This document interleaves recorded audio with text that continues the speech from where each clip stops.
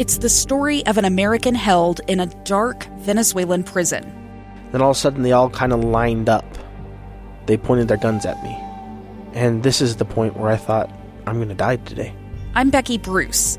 I spent a year working on Hope in Darkness, which now has more than 2 million downloads. Find it on kslpodcast.com or wherever you listen to podcasts. Welcome back to Live Mike. I'm Lee Lonsberry. Final half hour of today's program. I picked up the Deseret News yesterday, and in it I read a publication by Jon Huntsman Jr. It was an op-ed, where a guest does some writing, sends it into the paper, and it is there printed. The headline reads, "Only we, the people, can defeat COVID-19. Only we, the people, can defeat COVID-19. I'd invite you to read these words for yourself because it reminded me of a conversation you and I had maybe earlier this week or late last week, and it had to do with the eloquence or lack thereof that I've observed in many politicians as of late. If you turn back the hands of time and read the written words and spoken words of the politicians of yesteryear, you hear a musicality and an eloquence in the communication of politicians from not that long ago, and we have seemed to have lost a bit of that. But I was reminded of what it can sound like and what specifically it can look like on the written page as I read through the words of Jon Huntsman. So there's my commentary on the style of it, and now the substance.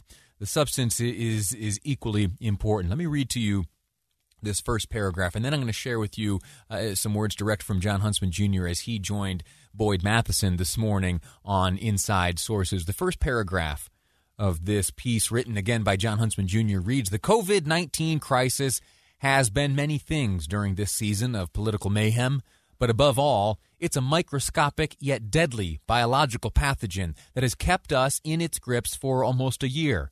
We've seen serious pandemics and flus in our nation's history, but never one that was also a political pathogen, further dividing us at home and threatening our credibility as the world's greatest superpower problem solver." I'll read you this next paragraph. Before I do, I'll remind you that it was Jon Huntsman Jr. who for a time served in the Obama administration as ambassador to China. And so if there is anyone who understands the standard operating procedures of this nation, it is Jon Huntsman Jr. The paragraph reads, "It began its spread almost a year ago in the central Chinese industrial city of Wuhan. The purposeful blackout by Chinese authorities at the time was a standard authoritarian tactic for a regime bent on total control and preservation of face. And that's a serious issue that must be dealt with in diplomatic channels. Meanwhile, what was impossible to know a year ago that should humble us all today is that this virus advanced through the defenses of the most powerful nation in world history. Our missile defense, forward-deployed deterrence posture, and formidable intelligence capabilities couldn't stop it." Before we get to what the former ambassador shared on Inside Sources today, let me read for you one remaining paragraph, and it has to do with our progress over time. "Following the most productive century in the history of humankind, you'd think we'd be more sophisticated this time around, but our defenses remain the same: masks, distancing, and responsible citizenship. Only this time, politics, abetted by the partisan sickness of social media, has crept into our circulatory system. We are failing future generations who will look back on this horrific period and wonder why science wasn't respected over politics, why COVID-19 task forces were created to appease political needs while pushing out the voices of experts who are nearing a breaking point along with the facilities they manage." Now, there's some politics peppered into the end of that. Again, these are the words of Jon Huntsman Jr., but that first point I would draw your attention to in particular, and it is that if you look back over the last 100 years, we in fact are the most productive people. The last century has shown more production and advancement and development and innovation than at any time in the history of humankind. And yet we are still brought to our knees by this, and that problem is only exacerbated by the political complications by many. And you and I aren't innocent, We've participated. I know I have. Anyway, hearing directly from Jon Huntsman Jr., Boyd Matheson had the opportunity to discuss this very writing, his attitude here. And in this first clip, Jon Huntsman Jr. gives a little bit of his perspective based on the article I shared with you just now. It starts with love and patience. I mean, I hate to put it like that, but that's kind of how we ought to see it.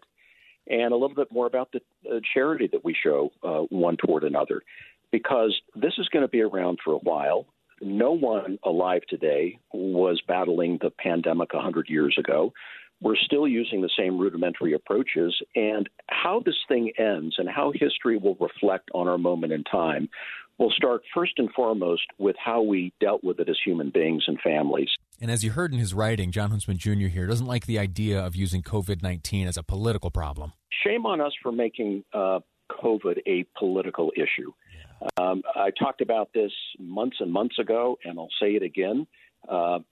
We've used it for political expediency and political gain, and we never, ever should have done that. He says here, too, that we have reached a limit. We've reached the point of over-politicization of everything. Pandemics, where we live, who we associate with, where we worship, what we read, what we watch, and it's killing our country. Now, you hear often the complaints. You have commentators like me who sit back and say, that's not the way things ought to be. They ought to be a different way. What might that different way be? Well, Jon Huntsman Jr., as you have heard here, he makes some observations he views as problems, but what he also does is share what he views as a solution. Here's what he had to say. So what's the fix? Well, the fix begins at home. When we look at each other in the eye, our family members and loved ones, and say, our community and the well-being of our community means far too much for us. The conversation between, again, Jon Huntsman and Boyd Matheson this morning concluded with a question Boyd had for Jon, and it was, how do we as citizens start building and re-engaging so we do have that trust in our institutions? Here's a portion of Jon Huntsman's answer.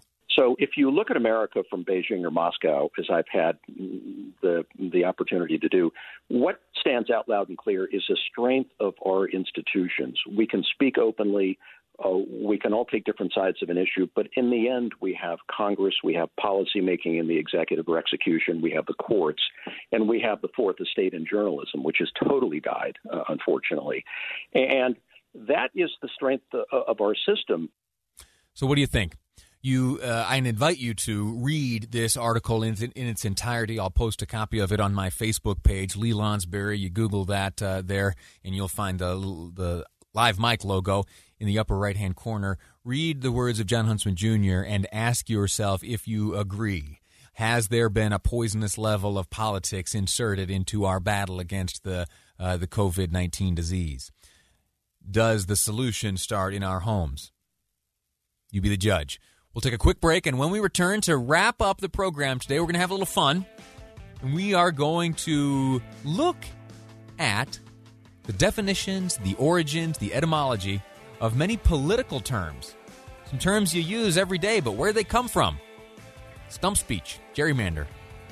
Where'd that come from? Next up on Live Mic, I'm Lee Lonsberry, and this is KSL News Radio. 2 years ago, Americans watched in horror as a crisis unfolded at the Kabul airport. There's desperation and anguish. More than 80,000 Afghans have since arrived in America, but this story is still unfolding. I'm Andrea Smartin. In my new podcast, Stranger Becomes Neighbor, we'll find out what happens to these new arrivals in our communities. Who would help our newest neighbors? Follow us at kslpodcast.com, Apple Podcasts, or anywhere else you listen.